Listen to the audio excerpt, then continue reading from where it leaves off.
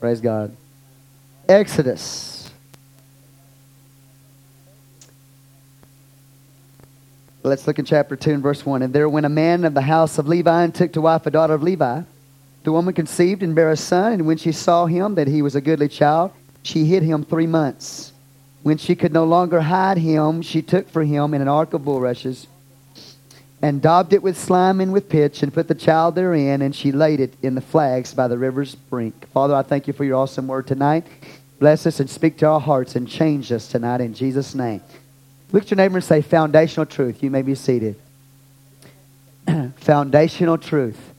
Basics that will change your life. Amen. Moses, his birth, he was born in a time when the nation of Israel was in captivity.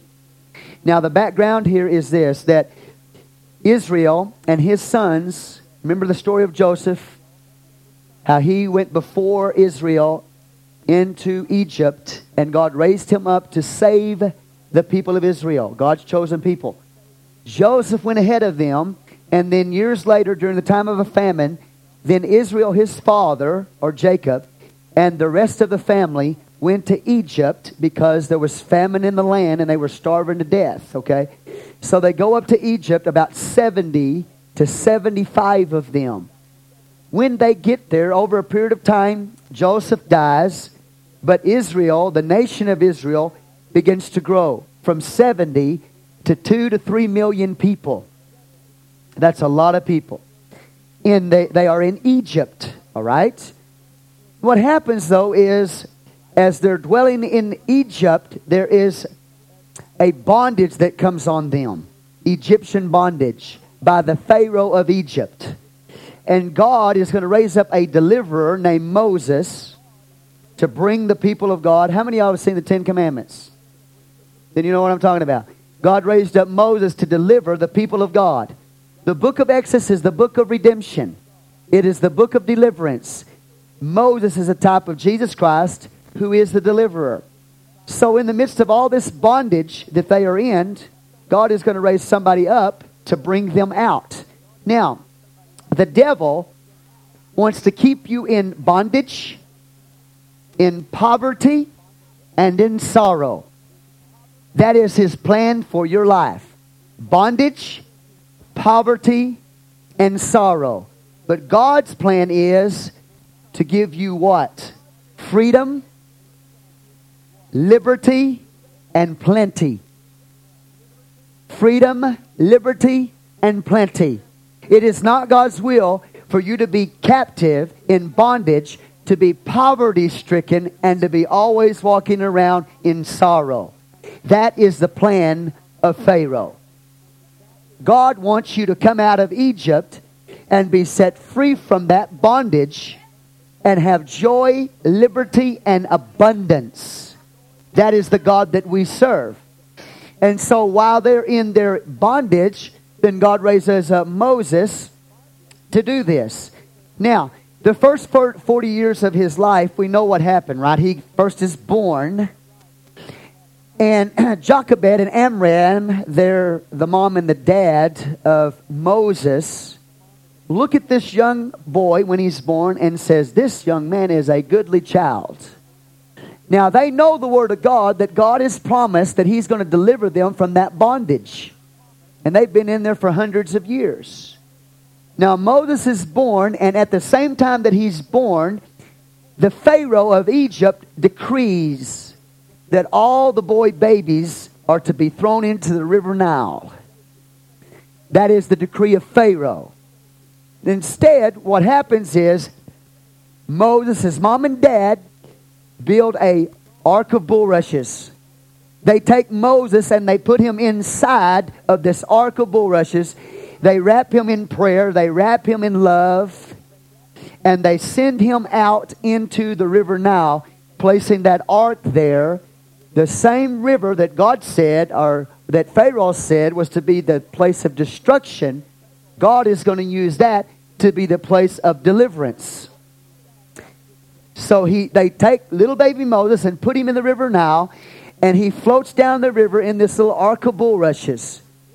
Now, the the daughter of Pharaoh just happens to go down there to the river Nile at the time that Moses is floating by. Now Miriam, Moses' sister, is watching in the background to see what's going to happen to little brother. And she sees this Pharaoh's daughter go down to the river Nile and open up this little bulrush, ark of bulrushes. And as soon as she opens it up, the baby Moses cries out.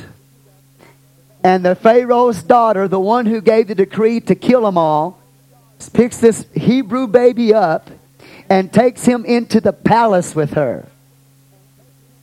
So that the Pharaoh that decreed their death, his daughter is the one that brings salvation or deliverance. And the river that he said they were to die in became God's place of salvation. You with me here? So they take baby Moses over into the palace there. And Miriam, Moses' sister, runs over and tells mom and dad what's happened. That Moses is now in the palace. There's a problem though. Moses is a little baby and he needs to be fed. So the palace sends for Jochebed, his mother, to come and nurse him and pays her to do it. Amen? So she nurses him, gets paid for it, and the whole time she's putting in the Word of God into him, telling him the truth that, that God is the creator of the universe, etc., and that there's only one God, and He's going to redeem us, from this captivity. And she leaves him there in the palace, and he grows up in the palace, and he not only knows the Word of God, but he also knows the science of Egypt. You with me here? He's surrounded by the schools of Egypt. He looks like an Egyptian on the outside, but he's a Hebrew on the inside. And he's raised up, and he's being trained to possibly be the next Pharaoh of Egypt. You with me here? But again, everything that his mama put inside of him is going to affect his life.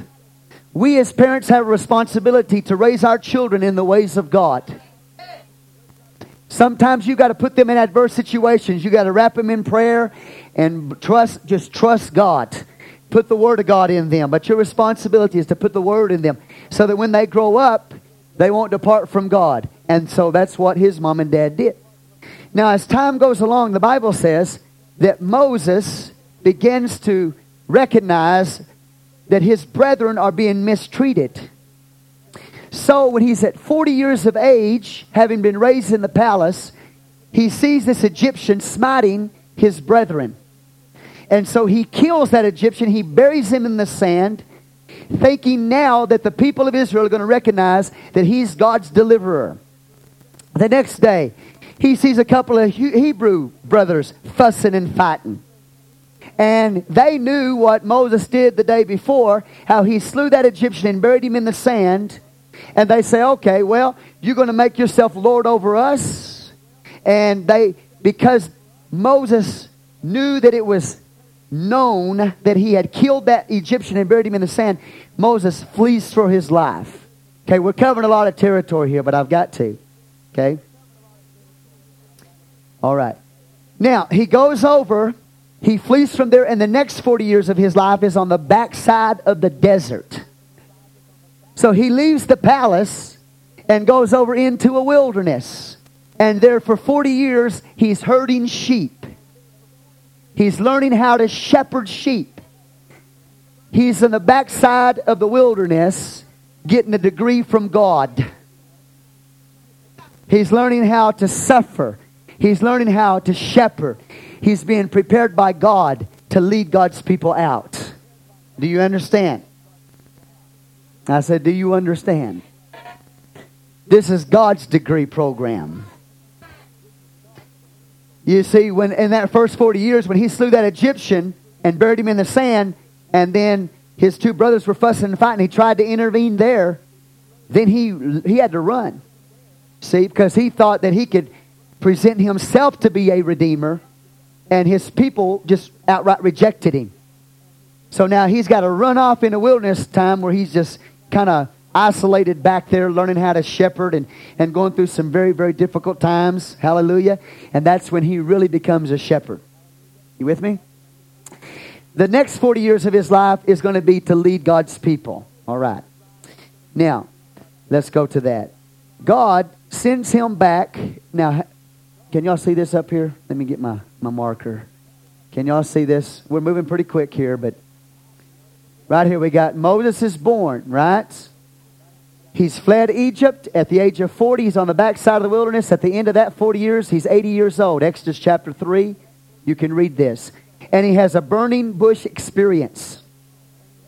God calls him. God appears to him in a bush. The bush is on fire, but it's not consumed.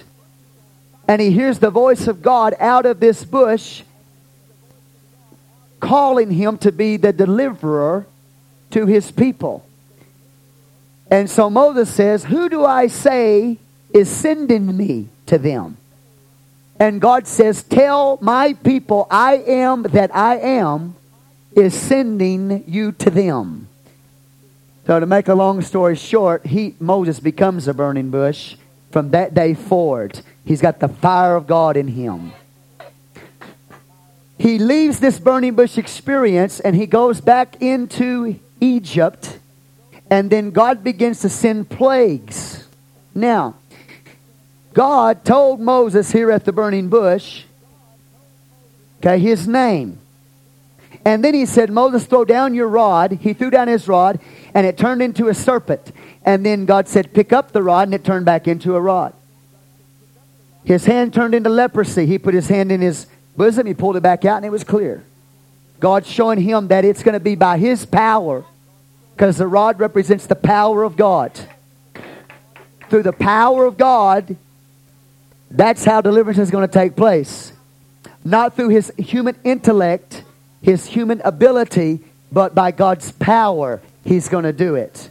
So he took up the rod, etc., etc. We talked about that. Now, from there, though, he's still talking back to God. He said, God, I can't talk. I'm slow of speech. God said, well, who made your mouth? I made your mouth. But because you doubt me, I'll give you Aaron, your older brother, to go with you to be your spokesman. And you shall be as God, and then Aaron shall be as your prophet to speak in your place. So here goes Moses and Aaron back to Egypt. They walk in there and they declare what God said, to let God's people go from that Egyptian bondage. Amen? But Pharaoh hardens his heart. And so God, as a result of that, he sends 10 plagues upon Egypt. Y'all know the story, correct? 10 plagues are literally, could be said, 10 mercies of God. Because all of these plagues are sent by God to get the people to repent. Not just to get Israel in a place where they can be delivered, but so that he can save Egypt too. God wants to save Egypt. He wants to save Pharaoh. He wants to save the whole bunch. So he sends these 10 plagues, and every one of these plagues are on one of the false Egyptian gods. Blood in the river Nile. They worship the river Nile. And so God turned the river Nile to blood. And on and on and on as you read those plagues. Every one of those plagues was on some false Egyptian god. God saying, I'm the true God. All this other stuff is false. Repent and turn to me. So Moses, as these plagues are going on, he keeps going before Pharaoh. Let my people go, says God. Pharaoh refuses to let them go. Okay, he's like the devil. See, the devil doesn't want to let you go. He wants to keep you in bondage. He wants to keep you in sorrow. And he wants to keep you in poverty. And if you think it's easy to break loose from him, it's not. Hallelujah. But I'm telling you tonight that God, the same God that sent those plagues on those false gods, is greater than all those false gods. And he's able to deliver. I said he's able to deliver. In fact, I'm just going to throw in a personal testimony here The other day, Sister Lori called me about 3:30 in the morning. Her brother came, knocked on the door. I don't know what time he went to her house, about 3 o'clock. And she called us up. She said, Pastor, I think my brother's under demonic influence. And so, God, I began to talk to her about the situation. God said, go over there. I went over there, and when I got there, she was praying over him, and something would take over his body, and he would try to run out the door. And so she'd pray over him, and he'd fall down to the ground.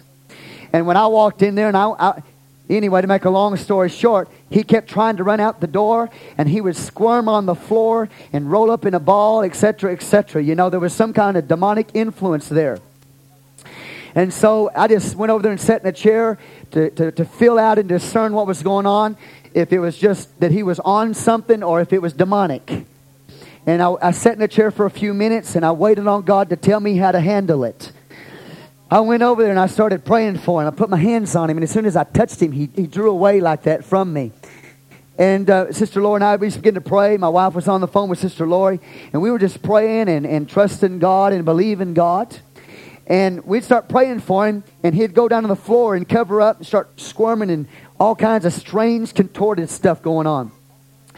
And so God told me when I went over there, He said, you don't go over there and let the devil put on a show.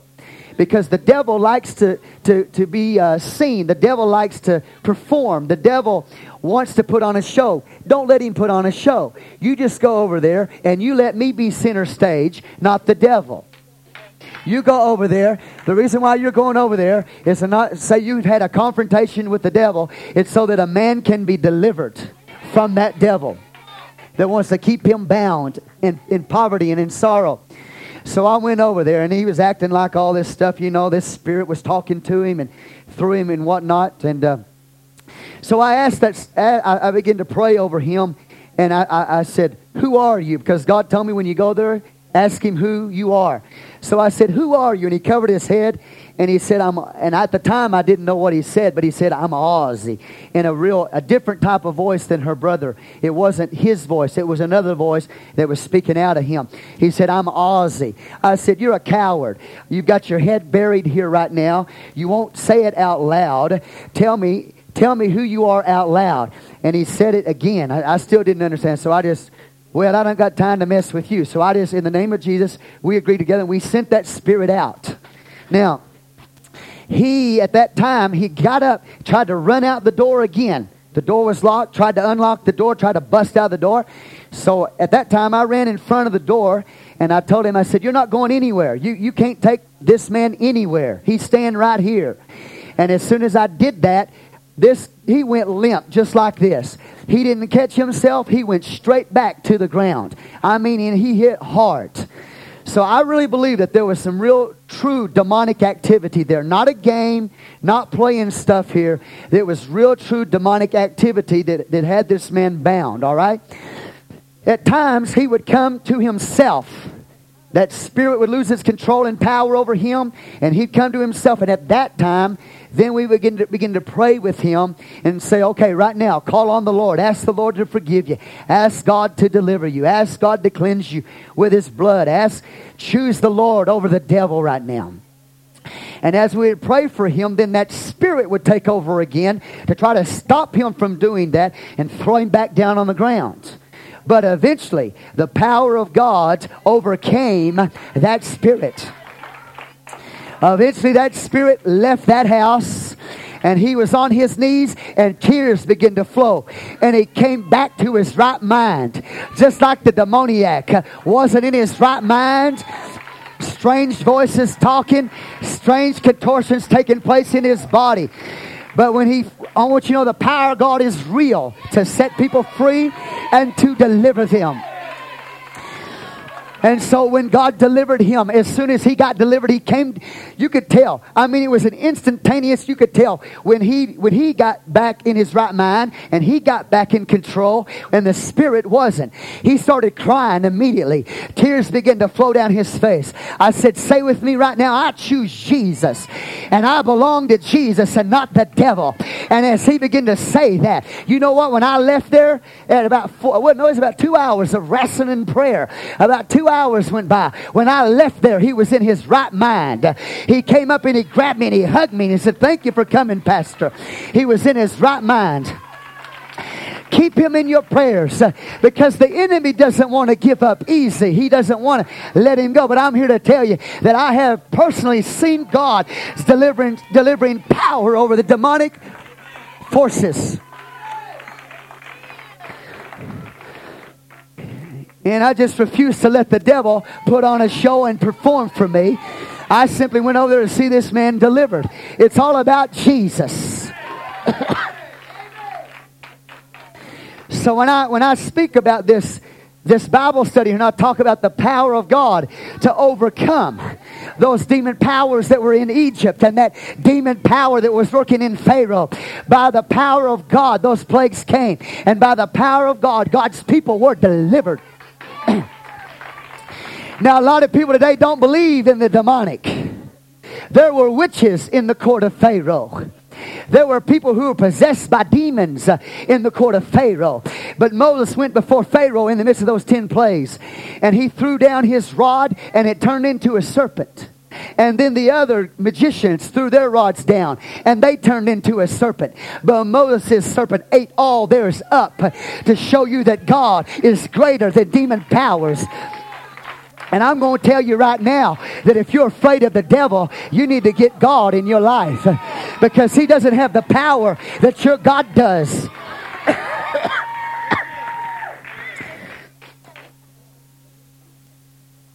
God is a deliverer.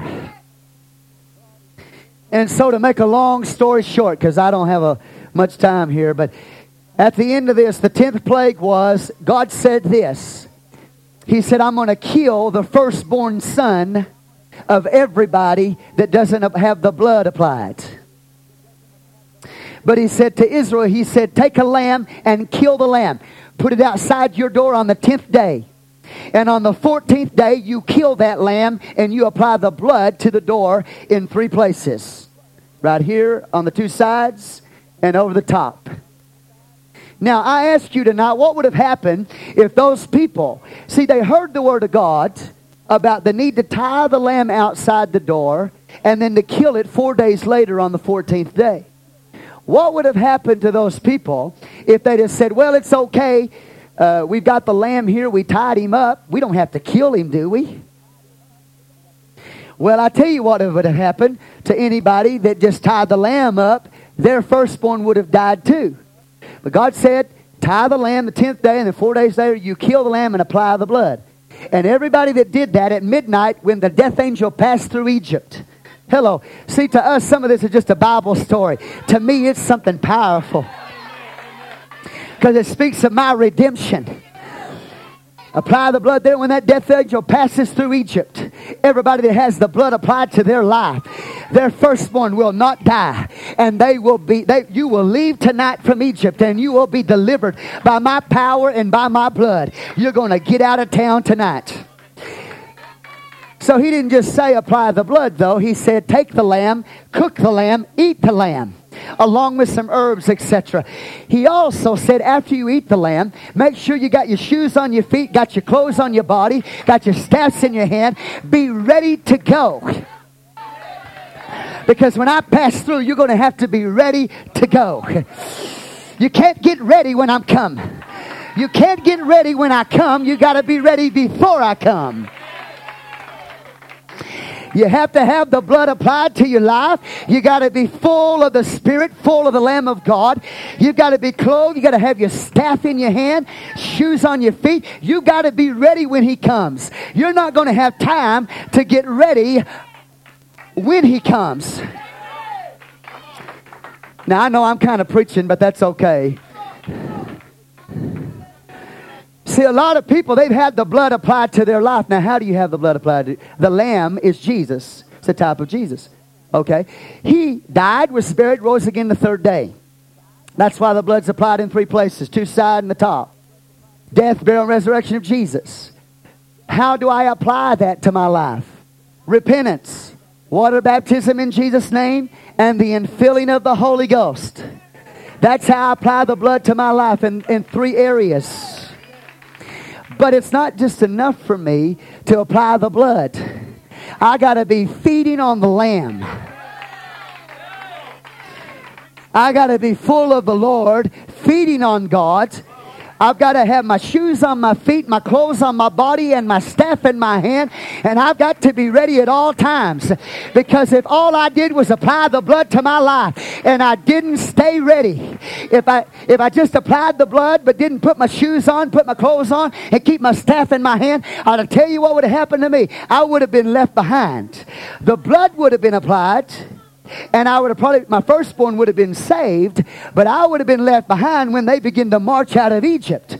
I'm trying to tell you tonight that some of you got the blood applied to your life, but you've got to stay ready for His coming. Because if you don't stay ready for His coming, the people of God who are ready are going to march out of this world, and they're going to go to be with Jesus. So you got to stay ready.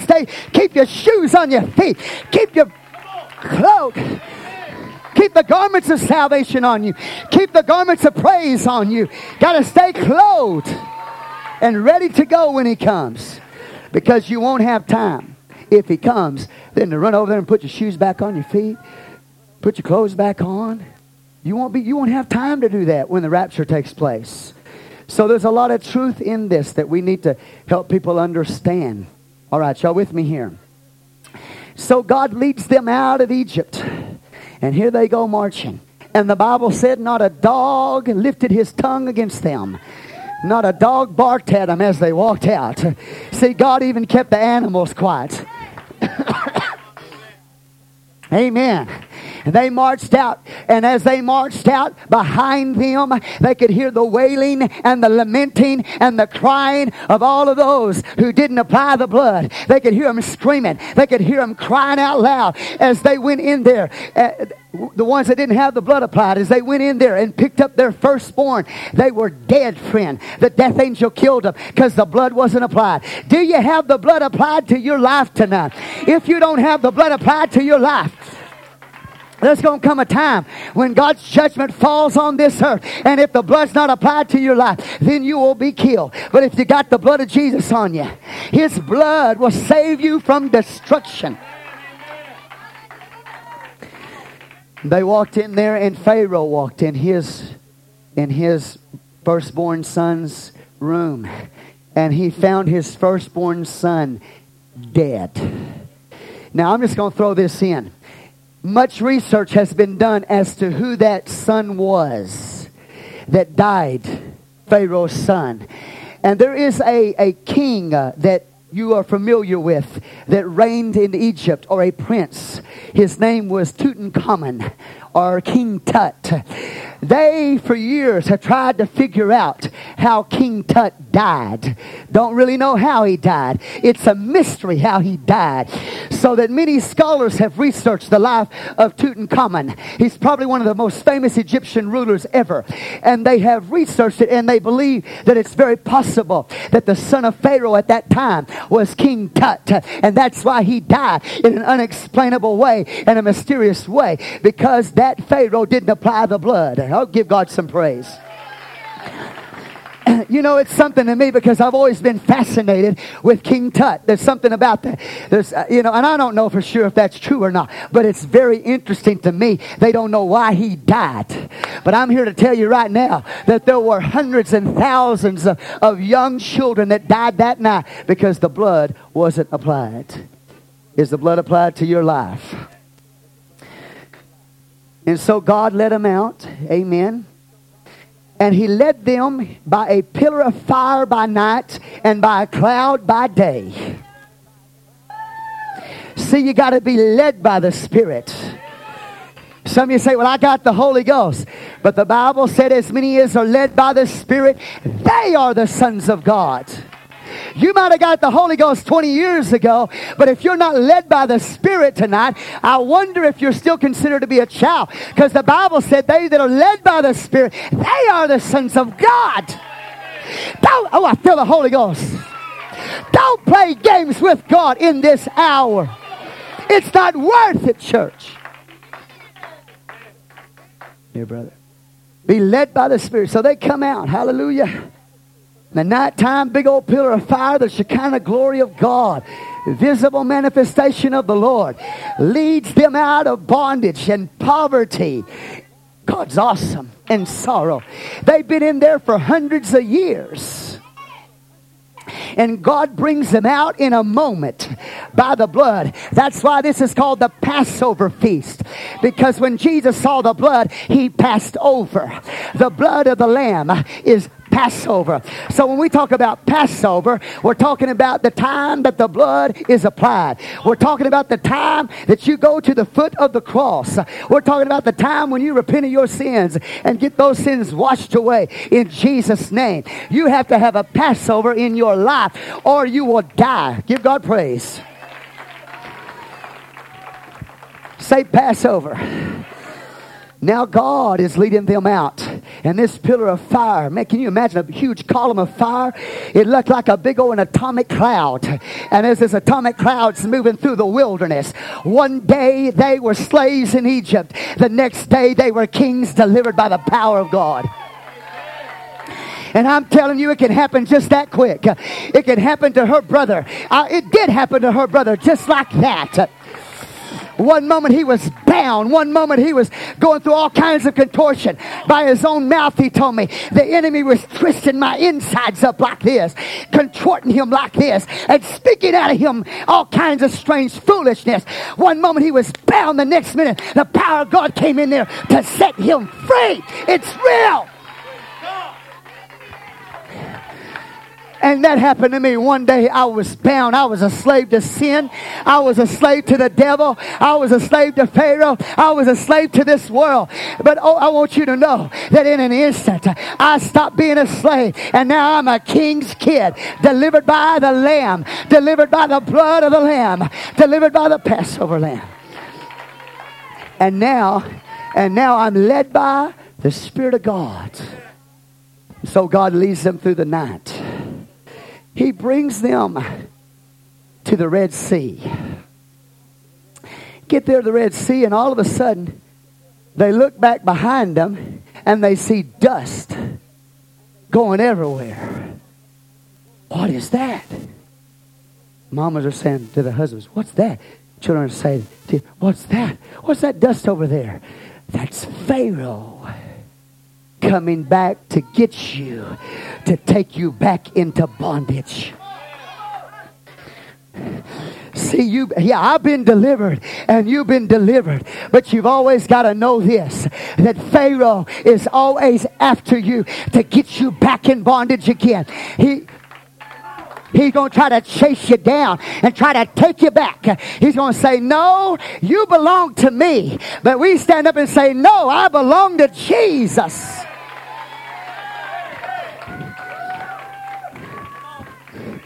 Hallelujah. Sister Lori's brother said, no, I belong to Jesus.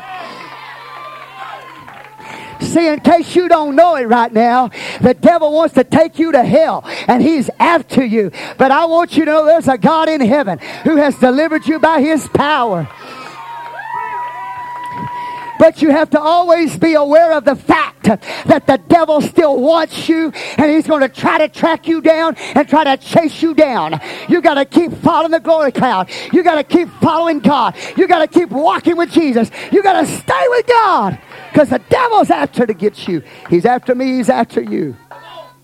Give God praise. And so they come up to the Red Sea. Pharaoh behind them. One mountain on one side, another mountain on another side. And the Red Sea in front. Where do we go from here? We're going to have to trust God to get us out of this one. Amen. We can't walk on water. We can't turn back because Pharaoh's right there. We got a mountain on either side of us. What are we going to do? God says this. He says, Moses, take that same rod of power that you cast down, turned into a serpent and picked up back up and turned into a rod again, the same rod you threw down before Pharaoh and ate up all of those serpents. Take that rod of power, a symbol of my power. God's power, not your power, Moses. God's power and God's authority. Lift that rod out over that Red Sea. And as he did that, then God split the Red Sea right down the middle. The Bible said the breath of his nostrils, he just went, from his nostrils began to flow the air of the Spirit of God. And as soon as it touched that, it split that water up. The word literally says they were congealed. Congealed. That word can mean turn to ice. Give God praise. If it didn't turn into ice, maybe it turned into jello. But it made huge walls on either side of them. And so, the glory of God, hallelujah, the glory of God, the one that caused the Red Sea to split, moved behind the people of God as they passed through the Red Sea, and they blocked Pharaoh from getting to them. And so the people of God, they're walking through there, hallelujah. And you know, I kind of like that story where we have that animation, where we have in that animation that they made, where you have these fish swimming in the walls. I kind of like that as the people of God were walking over on dry ground, they looked up there and they saw a dolphin swim by. They saw a shark swim by, something that was in that sea. Well, wouldn't that be awesome? Hallelujah. Have a huge aquarium on either side of you and pass over on dry ground. So God delivered the whole people. They passed over on dry ground. That is the standard miracle of the Old Testament. When God spoke through his prophets and he wanted them to declare to his people his greatness, you read the prophets, he always told them to declare, remember how I brought you through the Red Sea. That is the standard miracle of power in the Old Testament. The standard miracle of power in the New Testament is linked to that, and that's the resurrection of Jesus from the dead. So, if I were living in Old Testament days, I'd preach this to the people to encourage them. But now I'm in New Testament days, and I preach the resurrection of Jesus Christ. And as soon as they passed over on dry ground, then the Bible said that God let the waters come back, but not until Pharaoh rode his chariots inside of there with his army, and then God caused the sea to collapse upon them, wiping all of them out. God's good. I said God's good. They have located that place. They found chariot wheels. It happened, church. They have archaeologically discovered chariot wheels. Some people say, well, at that time, you got all these foolish scientists that try to explain the miracles of God away. And they say, well, the Red Sea was just shallow at that time of the year. Well, I got a question for them. How do you drown Pharaoh and all of his army and all the chariots sinking down like rock in knee-deep water? I want you to know that's a lie from hell. God caused them to be drowned.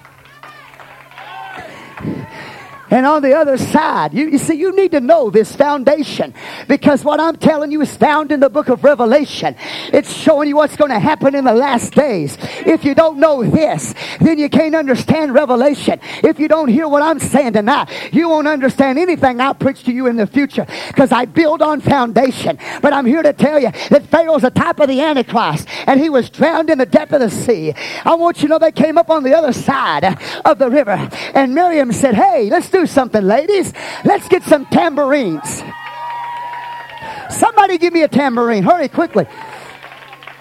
Miriam said, you know what? This is awesome. Woo. The Lord has triumphed gloriously, she said. She said, he's triumphed gloriously. So she took. Now, see, a lot of people don't like loud churches. They don't like shouting churches. They don't like singing churches. They don't like worshiping churches. Well, I got news for you. You don't like God's move then. Because when God brought deliverance, Miriam the prophetess went to the women in the congregation, and she began to prophesy over them. And she said, the Lord hath triumphed over them gloriously. They took tambourine in hand, and they began to shout and praise God. The Bible said they began to dance. And the word dance there literally means to jump up and spin around. I'm here to tell you, you're looking at somebody that's been delivered from the devil. You're looking at somebody that's going to shout the praise of God. You're looking at somebody that's going to sing the song of triumph. Everything we do is in the Bible. When we run, when we shout, when we dance, when we spin around, it's in the Bible. And if you ever get a little taste of it, you'll never be the same again.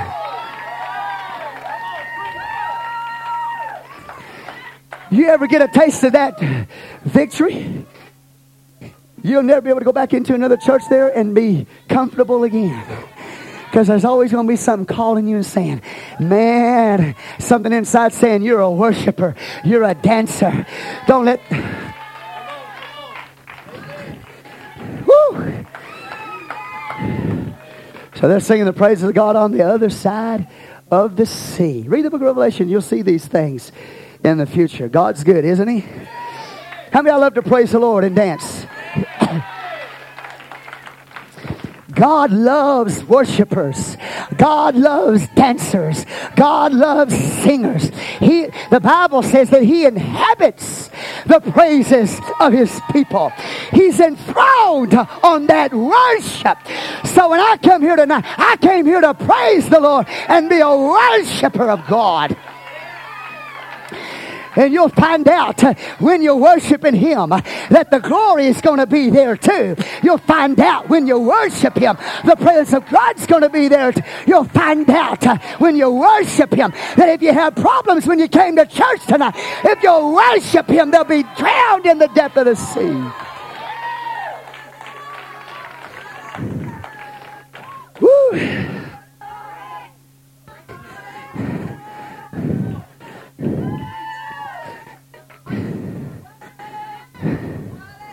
He's an awesome God. And so in 1 Corinthians, the Bible says that at this time Israel was baptized unto Moses in the cloud and in the sea. Give God praise. 1 Corinthians 10, they were baptized unto Moses, who's a type of the Redeemer. How do I get baptized to my Redeemer? In the cloud and in the sea. How does that happen? Well, the cloud is the Spirit. The sea represents the water. So when I get baptized in Jesus' name and I get filled with the Holy Ghost, I'm baptized unto my Redeemer in the cloud and in the sea. Hallelujah. There's a cloud in this house right now that is enveloping us. It's the Spirit of God. And the water is when I went down in Jesus' name. That's how I got connected to my Redeemer. See, this typology, this is the book of redemption. It's the book of salvation. It tells you how to get right with your Redeemer, how to escape the devil, how to escape the world, how to be delivered, how to be set free by blood, by the Spirit, and by water. Give God praise. Woo! God. Praise God. I've seen God do too many awesome things to sit here and get passive here. I've seen a man delivered from demonic oppression. I can't just stand here. No way, my God's too great.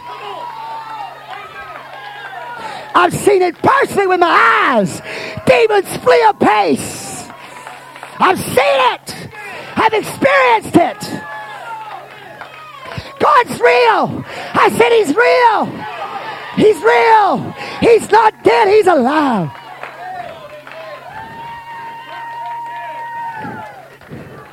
I've seen Him do it. I've seen Him do it in your life. So He gets them through the Red Sea. Well, where are you taking us, God? Well, I got to give you some instruction. Because you've been redeemed by blood. Baptized unto Moses in the cloud in the sea. But now you need the Word. You need some instruction as to how to worship me. How to live together in peace. And how to be morally right. Give God praise. How to be spiritually right. how to be socially right, and how to worship me. So I got to give you a law, not to redeem you, not to save you, but to a people who are redeemed, I give the law to tell them how to live after they're redeemed. Give God praise.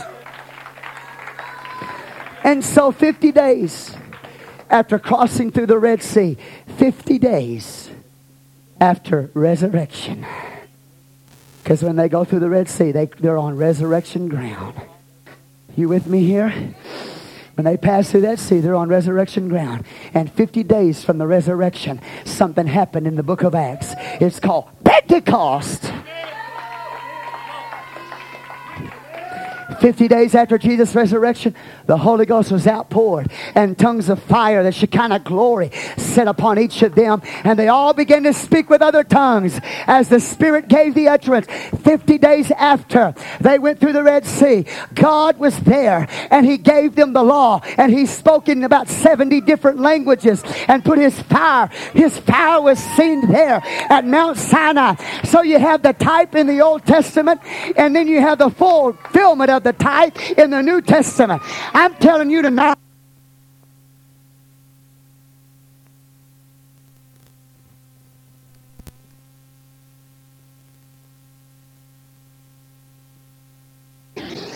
you see, I can prove my experience is real by the types in the Old Testament. Everything that's happened to me and has happened to you, everything that's happening here tonight, I can find it typically in the Old Testament.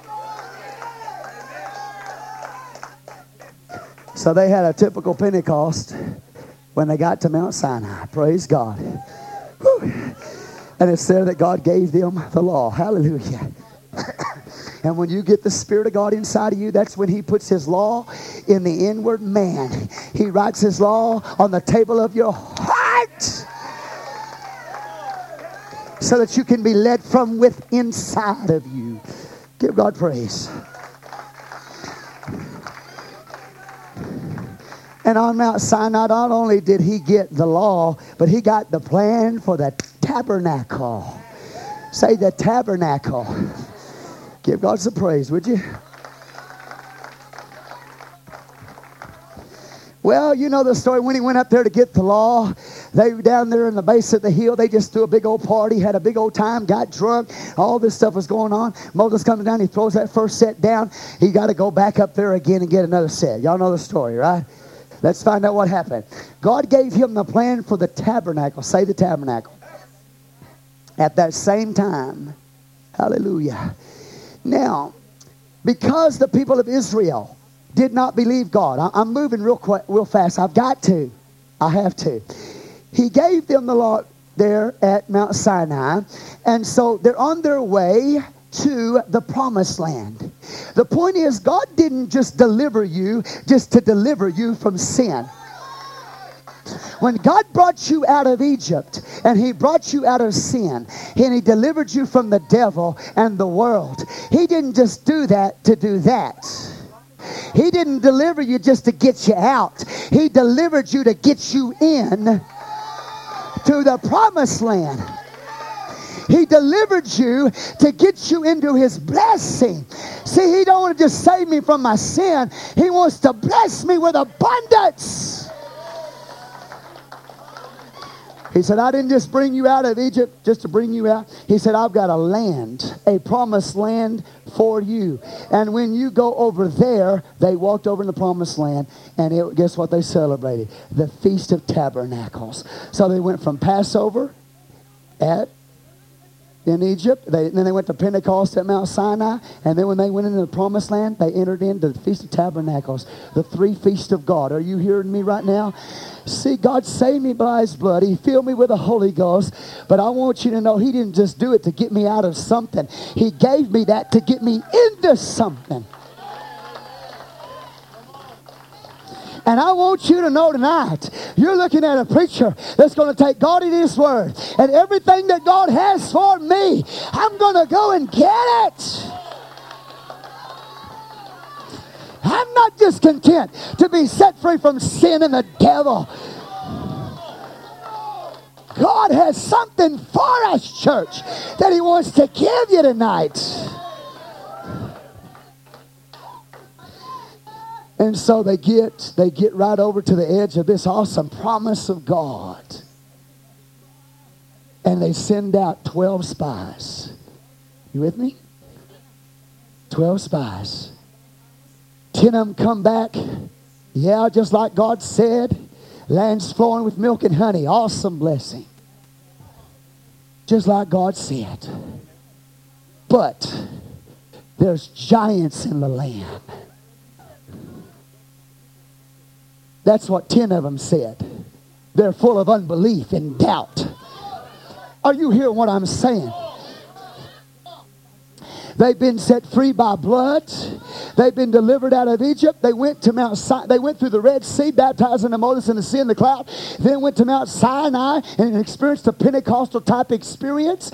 And then God said, I want to take you into further, deeper, great things of promise. But you know what? They, way over here, after everything that God had done for them, they enter into unbelief and say, no, we can't do it because there's too many obstacles. There's too many giants in the land. That's what 10 of them said. But there was a couple, Joshua and Caleb. Bible said Caleb had another spirit. Joshua and Caleb walk into the camp and say, yeah, look at this bunch of grapes we got. It took 2 men to carry them. Huge grapes, man, like cantaloupes or bigger. Maybe like what? I don't know how big they were. But it took 2 men to carry 1 cluster of grapes. They said, look at what is over there. Look at the size of these grapes. The land is flowing with milk and honey. There's wells that are there that we don't even have to dig. Houses that are already built that we don't even have to build. All we got to do is go get it.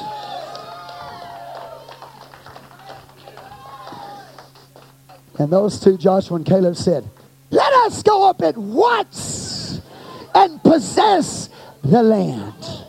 For we are well able to possess it. Let's go get it. But because of those 10, spies that were just full of doubt and unbelief, because of that, caused the whole congregation to start murmuring and get full of sorrow and doubt. And as a result of that, God begins to judge them there. And as judgment begins to move through the camp, then the people say, oh, let's go now. No. You got to go when God tells you you can go. You don't go when it's convenient to you. I don't go when it's convenient to me. I go because God said go. I feel the Holy Ghost. But you see, they said now because God's judging them, now let's go up. God said, no. You'll go by yourself now. You'll go by yourself now because you didn't go when I told you to go and because you got full of unbelief and doubt. And so you can't go up. And so God sends them in the wilderness for 40 years. They're going in circles. Don't let that happen to you. Don't let unbelief and doubt get a hold of you. Don't disobey God. Don't get in unbelief, because what's going to happen to your life? You've experienced great and powerful deliverance in your life. But what's going to happen to you is when you go back out in the world in unbelief, you will wander for 40 years in a wilderness aimlessly walking by the same plant. God.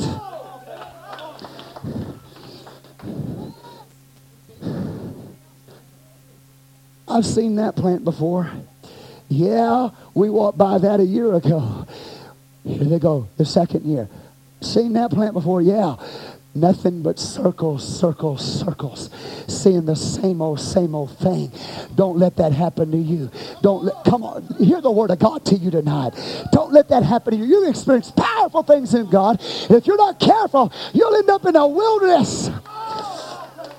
It's cold at night in the wilderness. It's hot in the daytime in the wilderness. You don't want to be outside of God's will for your life. I've seen church people, God do great powerful things for them. And they get so full of doubt and unbelief. And they go out in the world and they wonder and they wonder and they wonder and they wonder. And God let them wonder for 40 years until that generation that did not believe God died off. Are you with me? But the children, the offspring, God said, I'm going to let them go in along with Joshua and Caleb, because Joshua and Caleb believed my word and said, let us go up at once and possess the land. We're not going to listen to the doubts and the unbelief and the murmuring and the complaining of these people. We're going to believe God. We're going to take God at his word. And because of that, they got over into the promised land, and Caleb got an inheritance. Joshua got an inheritance because they believed God. Will you believe God? Give God praise. Woo. Forgive me for preaching it, but it's like a fire shut up in my bones.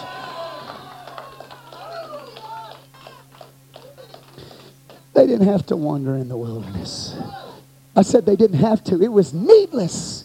I said it was needless. God wanted to take them straight from Mount Sinai into a land flowing with milk and honey. Houses they didn't even build. Wells they didn't even dig. Abundance that was there. But because of unbelief in their own lives, they never experienced the promise of God. Give God some praise here. How many of you are going to believe the word of God to you tonight? You're going to say, I'm going to take God at his word. I'm not going to let doubt get a hold of me. I'm going to go in and possess the promises of God. Give God a hand clap praise. He's able. Well, let me get into the tabernacle. I'm going to have to finish this Bible study up. God gave the tabernacle to Moses in Mount Sinai. Amen. And while they're wandering in the wilderness, they have a place where they can fellowship with God. God's going to be right in their midst. He's going to dwell in them, or dwell with them, tabernacled with them, the glory of God, right? Why did God give that tabernacle? It is a figure, the Bible says. Let me give you the scriptures. Okay, Luke 24:44. Sometime you can read that. But what Jesus does there in that chapter is he's with his disciples. Are you here? Well, you remember the story where they're walking on the road to Emmaus? Well, what he basically does is this. He says this.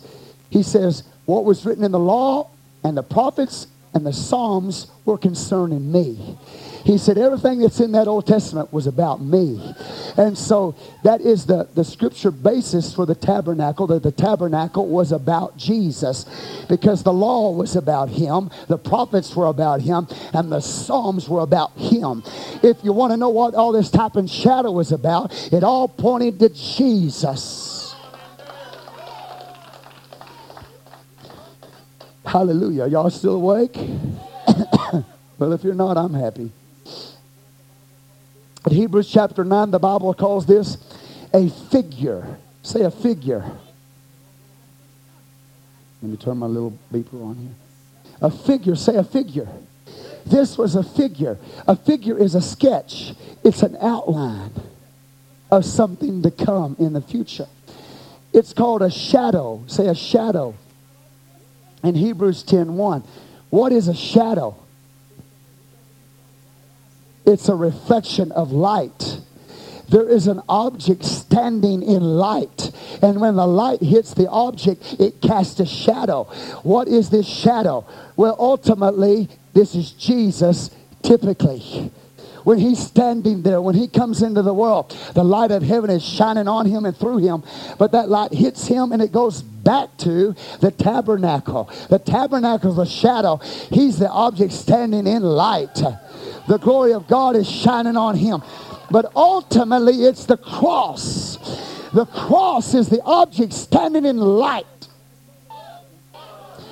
So that, whoo, God, way over here in eternity, future, God shines his light backwards. He hits that cross.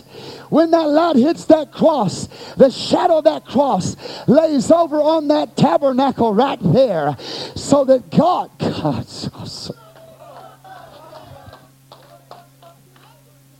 It's already finished with him. He just shines on it and casts it back down in the Old Testament. So that when Israel sees this tabernacle, it's to teach them about the one that's going to come. Give God praise. Say a shadow. The Bible says, Hebrews 8:5, 1 Corinthians 10:11, it's an example, it's a pattern. It's a pattern. It's an example. All right, let's talk about this tabernacle. It's got an outer court. With me here? Outer court right here. This is the outer court. See this? On the outside, this wall right here, wall on the backside, wall right there. That is the outer enclosure right there, okay? You here with me? It's a wall. It's about 7 feet high. There's only one gate into it right there. See? Right here is the outer court. Right here is the holy place. And then behind that's the most holy place. You with me here? Okay. When you first walk up to the outer court, you walk up to a gate right here. This gate, now are you here? This gate has 4 poles on it. You can't see the poles in this diagram. Hallelujah.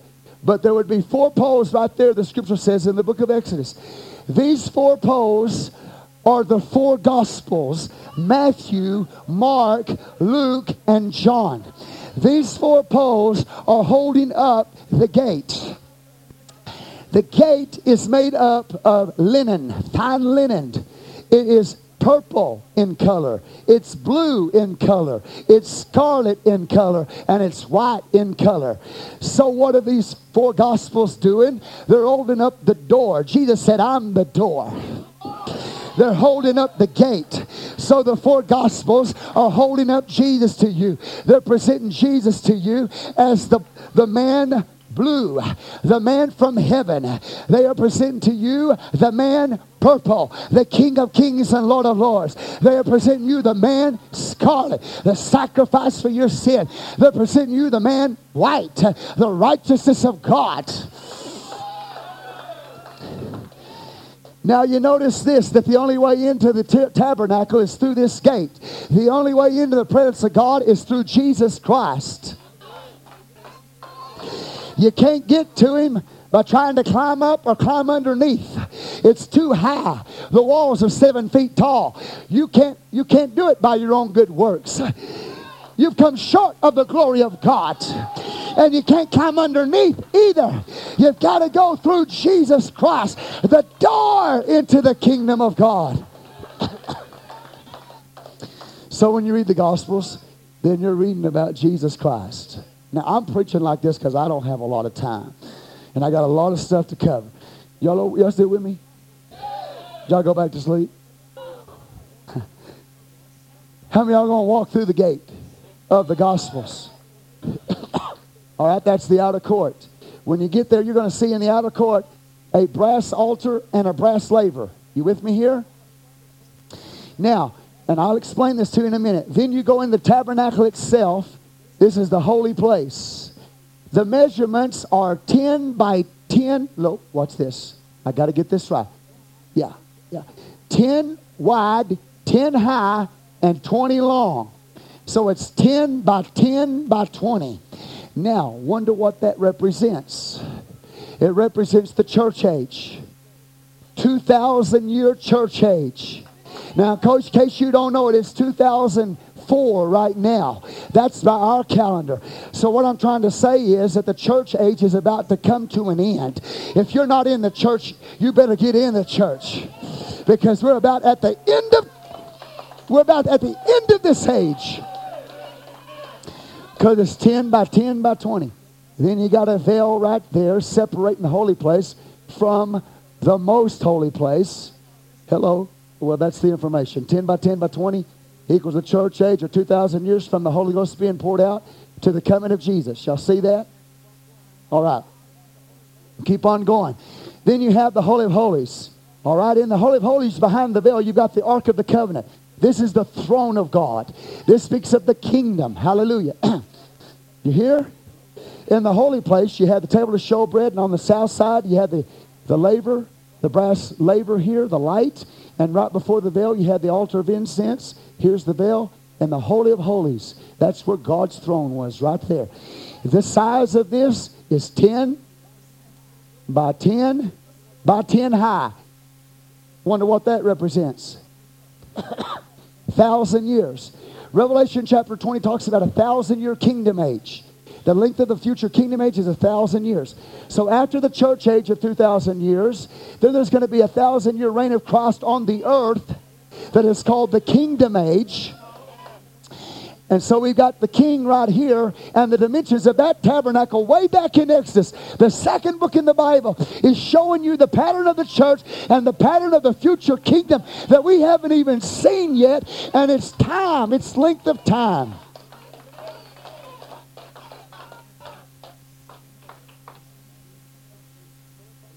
God's awesome. So let's talk about the brass altar. Say the brass altar. It's a place of death. It's a place of death. So you walk up through the gate. When you walk through the gate of Matthew, Mark, Luke, and John, then you're going to move into the book of Acts. Hello? See, I can find my salvation here. In the Gospels, I find out about Jesus' birth, his life, his death, his burial, his resurrection, what he did. In the book of Acts, I find out how to get into him. So when I walk into the outer court, that's the first piece of furniture I see. It speaks of death. Now, what does it speak of? Well, let's look at it. The altar was a place of death and shedding of blood. It's a picture of Jesus' death for us. Jesus Christ was our lamb and perfect sacrifice. Right? Priests offered sacrifices of lambs and bullocks on this altar. Our bodies are to be a living sacrifice. We must die daily to the flesh. This pictures not only Jesus' death, but it's the first step in coming to God for you. The first step is repentance. Repentance is when you confess your sin to God. But this was done daily. They offered sacrifice daily. You have to repent every day of your life. Repentance is not a one-time experience. Repentance is a daily experience where you die to your will. You die to your flesh. And if you do that, then you'll be saved. It's not just one time in the past, but it's every day. I repent today for my sin. I die today now. I put myself on an altar. Because right now it's not a dead sacrifice that's on the altar. It's a living sacrifice, which is our body. There's no way to enter into to perform services in the tabernacle except by the way of the altar. Are you with me? No way to enter in the presence of God except by way of repentance, and that's death. So every day of my life, I've got to die to myself to move in the Spirit, in the presence of God. Are you with me right now? God's awesome. That's the altar. That's the first piece of furniture. It's made of shittim wood. It's overlaid with brass. Brass speaks of judgment. Shittim wood speaks of the incorruptible humanity of Jesus Christ. Are you with me here? So Jesus was judged. Sin was judged in him on the cross for us. Now, what I do is I go to the cross and I repent of my sin. And when I do that, when I confess my sin, he forgives me of my sin right there. But I don't stop there. I keep going. And there's another piece of furniture in the outer enclosure. It's called the brass laver. Y'all with me still? All right. The priest had to wash at this brass laver. This laver right here was made out of the looking glasses of the women. They took their mirrors and they gave their mirrors to God. They took earthly beauty and gave it to God for heavenly holiness. So that whenever the priest approached this laver, he saw himself as God sees him. He saw his need of cleansing. So he'd go there and he'd wash at that laver. Now, the priest was washed from head to toe the first time. They put a little booth up. The Jewish scholarship says put a little booth up, and they washed him from head to toe. That's water baptism. After that, then they wash their hands and their feet daily. You with me? That represents the Word of God. So you've been water baptized in Jesus' name, washed from head to toe. But every time you come to church and hear the Word of God, you are being cleansed. And you have to be cleansed all the time by the washing of regeneration and renewing of the Holy Ghost. The water cleanses you. You got what I'm saying here? So this is the type of water baptism, and it's the type of the Word thereafter that cleanses you. God's good. See, we shared this with you Sunday night. The Word of God will keep you from sin, or sin will keep you from the Word of God. You mark that down. When you come to hear the Word of God, this will keep sin out of your life. And so the laver was made of brass. Look at the brass of the wind reflected, made of the of the one who approached it. Repentant sinner sees himself as he is when he prepares to be baptized. All right? You recognize, man, I'm a sinner. I need saving. I've confessed my sin at the altar, but I need to have my sin washed away. Now, I got news for you. There's a lot of churches that aren't preaching this plan of salvation. And I'm going to tell you right now, and I'm going to be very bold in saying it. You better get out of her. In the book of Revelation, Jesus said this to the false church system. He said to his people, "Come out from among her and be ye separate, saith God." He says that in Corinthians. "Come out from among her and be ye separate, saith God, and I will receive you unto myself." If you're part of a church system that's not preaching the full plan of salvation, you better stop playing games. You better get out of there. Because even in this Old Testament type, I can find the plan of salvation that must be preached. I said it must be preached. Now watch, I'm going to show you what I'm talking about. This laver, this piece of furniture, although it's the second piece of furniture in the outer court, it is the last piece of furniture recorded in Scripture.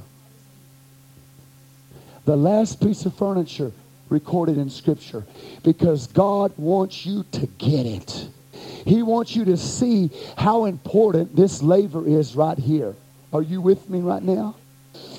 God said this to Moses. The last command to Moses, and this is found in Exodus 30, verse 20 through 21. The last command to Moses was, "Wash at the laver that you die not." Now, it must be very, very important for God to place this in the last piece of furniture and then to give the very last command. You wash at the laver that you die not. Because the last words of Jesus in the New Testament was this: "He that believeth and is baptized shall be saved, but he that believeth not shall be damned." So he takes you back to this Old Testament type. So it's not he that believeth and is saved shall be baptized. It's he that believeth and is baptized shall be saved. And that's the last words Jesus said. Will you change God's word? Will you say it's not necessary? When God gave it as the last command to Moses and the last command before he left, he that believeth and is baptized shall be saved. So the first step is repentance, Acts 2:38. Next step is after repentance, and say repentance. Oh, hello. I got to get practical here. Say repentance. You don't get water baptized because your girlfriend did. Then you're not a true believer and you haven't truly repented. If you did that 20 years ago, then you need to get rebaptized in Jesus' name, because it's only for those who have truly repented of sin. That baptism means nothing to you if you did not truly believe and truly repent of sin. Give God praise. Thank God for the truth. So you read Acts 2. He's going through these steps. All right, you got it? Now, so and then in 1 Corinthians 6, 9 through 11, he said you're washed. You're washed God. You're washed. Say, you're washed. You're sanctified. Set apart. You are justified how? In the name of the Lord Jesus. So when you go down in water, it is in the name of Jesus that you have to be baptized, not the titles. In the name of Jesus. In case you don't know it, this water right here that was in that laver, where'd they get that water in the wilderness? Where'd they get that water in the wilderness? They got it from the rock. And 1 Corinthians says that rock that followed them was Christ. I'm here to tell you that the water that flowed from the rock who was Christ, that rock's a type of Jesus. This is Jesus' name water in the Old Testament. So when we baptize people, we don't baptize them in the titles. We baptize them in Jesus' name water.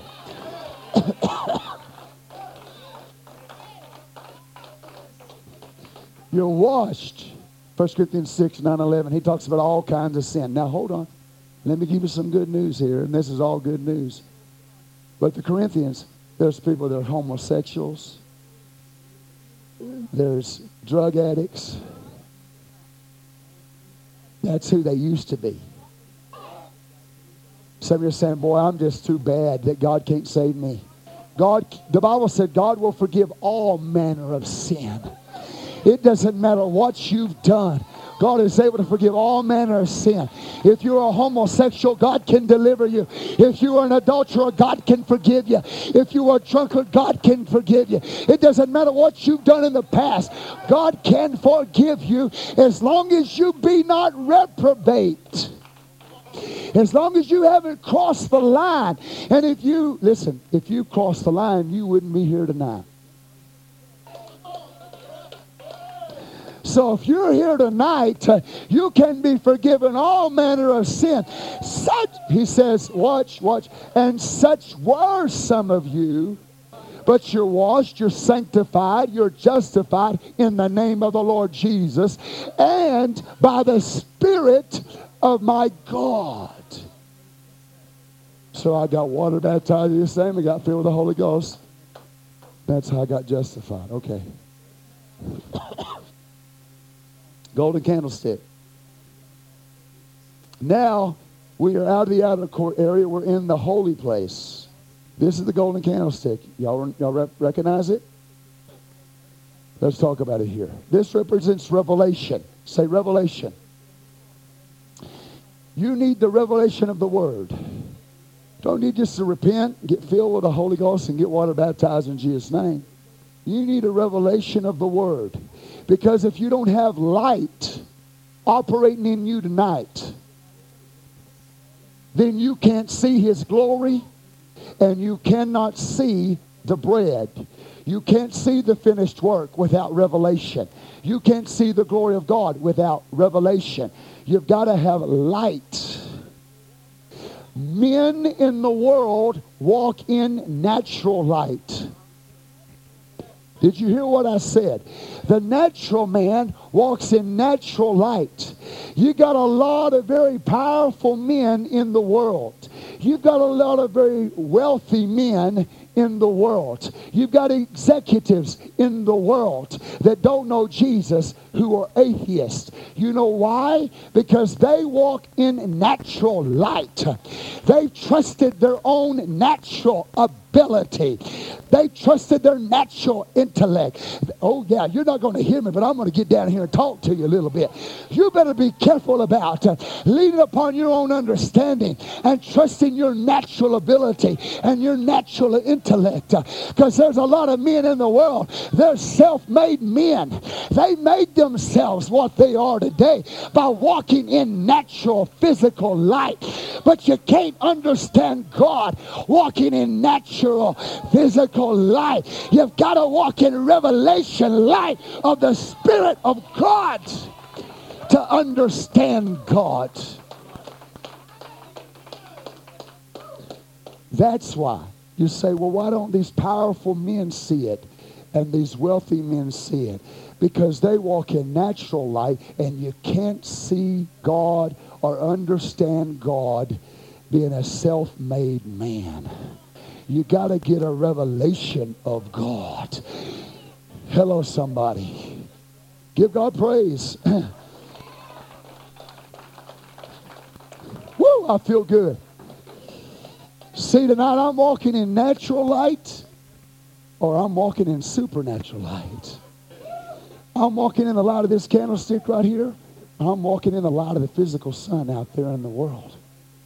But you've got to have the revelation of God operating in your life tonight to see God, to see His glory. And I know this is boring for you and it's a home Bible study, but I don't care. I don't care what you do.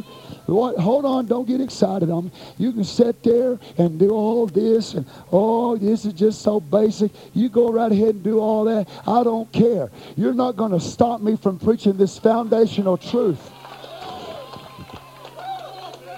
I've got to give you this foundational truth, because I'll tell you why. When I take you to the heavens, or God takes you to the heavens in the Word, when we talk about third dimension, walking in God, and all this kind of stuff, you're looking at me like, what? Because you don't even understand the basic, fundamental truth. And so I'm going to preach it to you. You can sit there, fold your arms.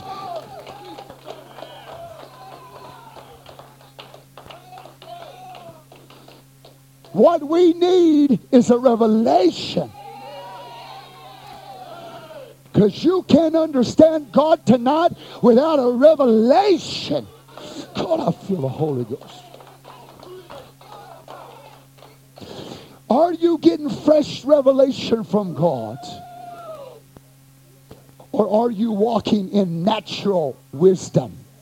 Are you walking in philosophy and psychology of the world? Are you walking by revelation of God's Word? It is only by that light that you can see His glory and you can see the finished work. It's not, psychiatrist's not going to show it to you.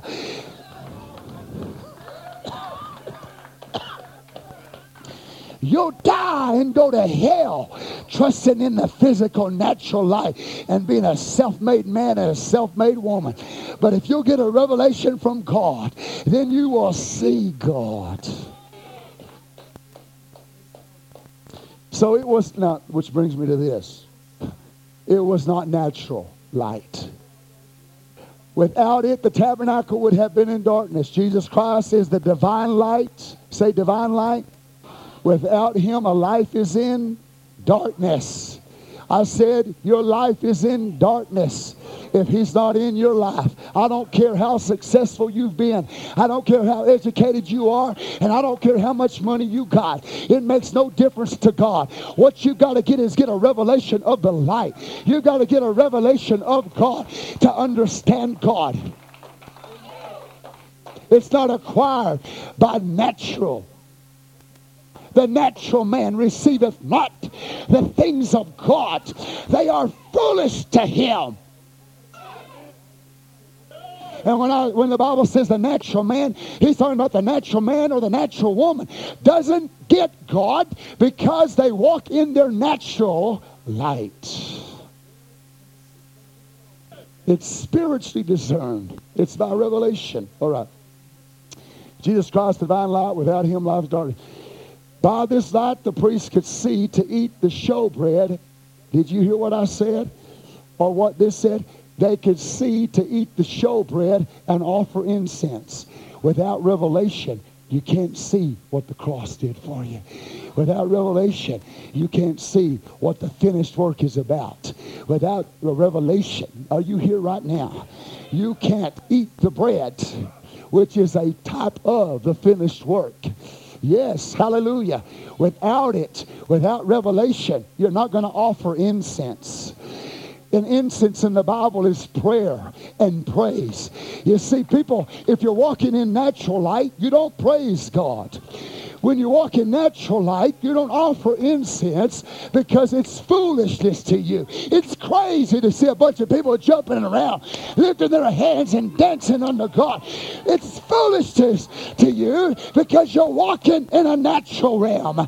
You've got to get a revelation to see the cross, a revelation to praise God. Now, what will happen to people is This thought comes to them. Well, that's for those crazy people, but not for me.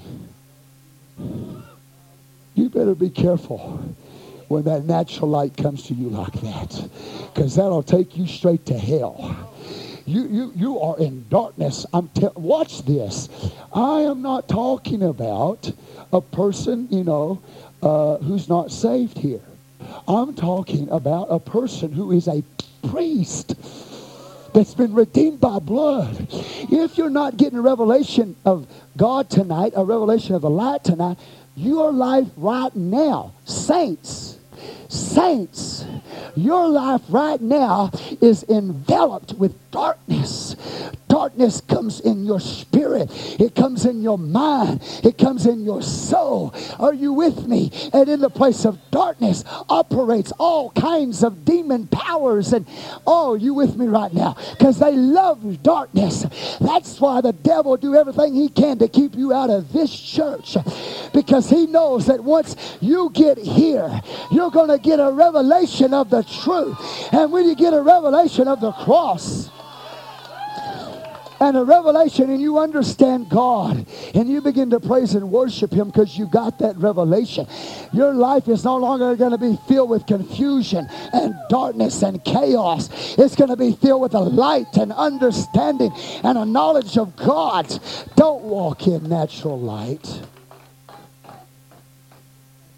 Give God praise.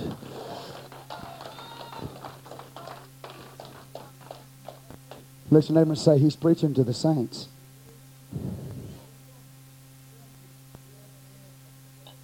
If I don't have fresh revelation right now operating in me, I find my life being enveloped with darkness. And I'm saying, God, but I belong to you. See, I wish I had time. I can't take you in all the levels of this. This is foundational. But there are so many levels in this if we could get there. But I can't. That's not the purpose of this. It's just foundational. But you can be saved in darkness because you don't have a present revelation of the light in your life. You come to church, sit on the pew, and wonder, what's going on in my life? It's because something has caused you to drift back out into natural light. And you start relying on your human ability and your human reason. And darkness envelops you. That's why it's so important to hear the Word of God preached.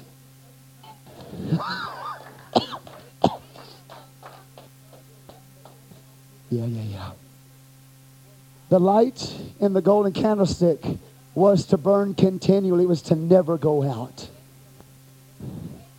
Through Jesus Christ, we become the light to the world to burn continually.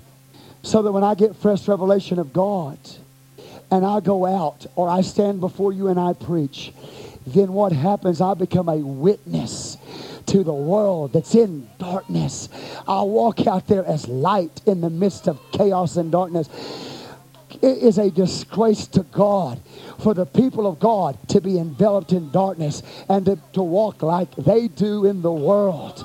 Because God gave us light to help them get out of that darkness. To get them out of darkness into the marvelous light of God. And I'm supposed to burn every day. I'm supposed to burn continually. That means when my day's bad, I'm supposed to still be a light. When I got all kinds of problems, I'm still supposed to be a light.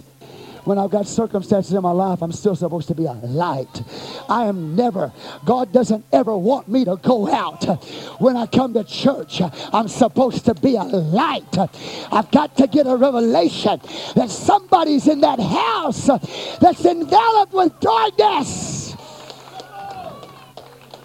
And the only light they see is a light that's operating in me. And if it's not operating in me, where are they going to find it? What's happened is, if I don't continue to walk in light and continue to be the light, then what's happened is I have become darkened. You know the scripture says this. It says this, that if you don't give him glory, watch this. If you refuse to give him glory, the light that you have will be turned to darkness. He's talking to saints. You got to stay in a place in God. And God nowhere ever said it was going to be easy. If you're looking for an easy way, you come to the wrong way. The way into God's kingdom is straight and it's narrow and it's not easy road. It's not an easy street. I'm going to tell you right now, if you're looking for an easy street where you can have the world and have Jesus too, you don't want to come to this church, because I'm going to tell you what God wants me to tell you, that you can't have both. You got to keep walking in the light. Got to keep glorifying Him. If we don't, the darkness, the light that we had will be turned to darkness. That's what the prophet Jeremiah said. So we are to be a continual light. Hallelujah. This golden candlestick was for instruction. Say, the light that was here was for instruction. To get a revelation of what? The altar of incense and the table of showbread. So they could see that. So they could see that. So you could see the finished work. So you could see the glory of God. So that you can be a reflection of that. So that you can be what you see. Because you become what you see. If you're looking at darkness right now, that's what you are. If you're looking at light and you've got a revelation of Jesus, then you are a light, because you become what you're looking at. Man, I feel the Holy Ghost. See, some of you don't know why I'm preaching like I am. But right now in the Spirit, God is reaching for somebody. He wants to take them out of darkness. And I'm not talking about somebody that's in the world. I'm talking about somebody in the church.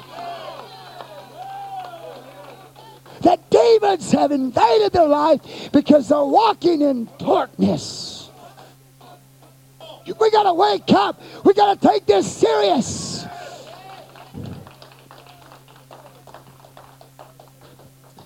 God's an awesome God. Say it's for instruction. Okay, so the altar out there had fire. This has fire. I don't want to scare you to death. I'm not trying to do that. I see some of y'all freaking out on me. The altar in the outer court was a place of destruction. This light is a light of instruction. Do you hear what I'm saying?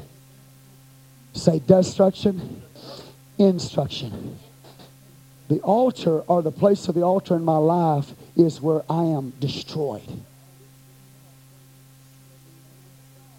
It's where God goes in and gets everything out of me that is not like Him. It's a place where I die. Daily. Not one time, but daily. It's where I die. Lay down my life. And it's when He goes in and He destroys, by the work of the cross, everything that is not Christ-like. And I must be destroyed. The sin in my life must be destroyed. Hello? Okay. We'll get there. I got to go on. Okay, just hang in here. Say destruction. Say instruction. Destruction is the altar outside the outer court. This is in the holy place. It's a place of instruction where they can see, right? Okay. It's made of beaten gold, represents purity. One solid piece of gold, beaten out, hammered out. That's pretty much all I want to say to that, okay? There's a lot, but... Okay, over on the north side is the table of showbread. Hello? Table of showbread. Say showbread. Or the bread of presence. It's got holes all over it. It's pierced. It speaks of the finished work of the cross. Hello? Jesus is the true bread. Let me get these scriptures down here for you. The priest lived upon the showbread. He received strength and vigor. Hello. The candlestick, I get revelation. But the bread is the word of God. I get strength. But you see, I need both. I need revelation and the word to be what I need to be. Hello? I need revelation and I need the word of God. I need to feed on it. Now watch. We receive strength and grow in Christ as we eat the bread of life, right? The showbread was to be continually renewed.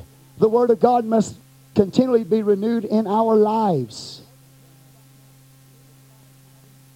I will tell you right now, it is not an option to go to church. I'll tell it to you again. It's not an option to go to church if you want to go in the rapture. If you want to make it in the rapture, going to church is not an option. Because you've got to feed on the Word of God to get strength. You have to come and sit under the Word of God as it's preached. And when you leave here, you come in here feeling all weak, all sick, all depressed, all discouraged. But you leave here, something happens in you. You get strong. You feel powerful. You feel strong. Because that's what the Word is for. So you get revelation light. And you get fed the Word. And when you get fed the Word, you get spiritually strong. You eat physical food to get physical strength. You eat spiritual food to get spiritual strength. And if you're not eating spiritual food, you're spiritually weak. If you're not eating physical food, you're physically weak.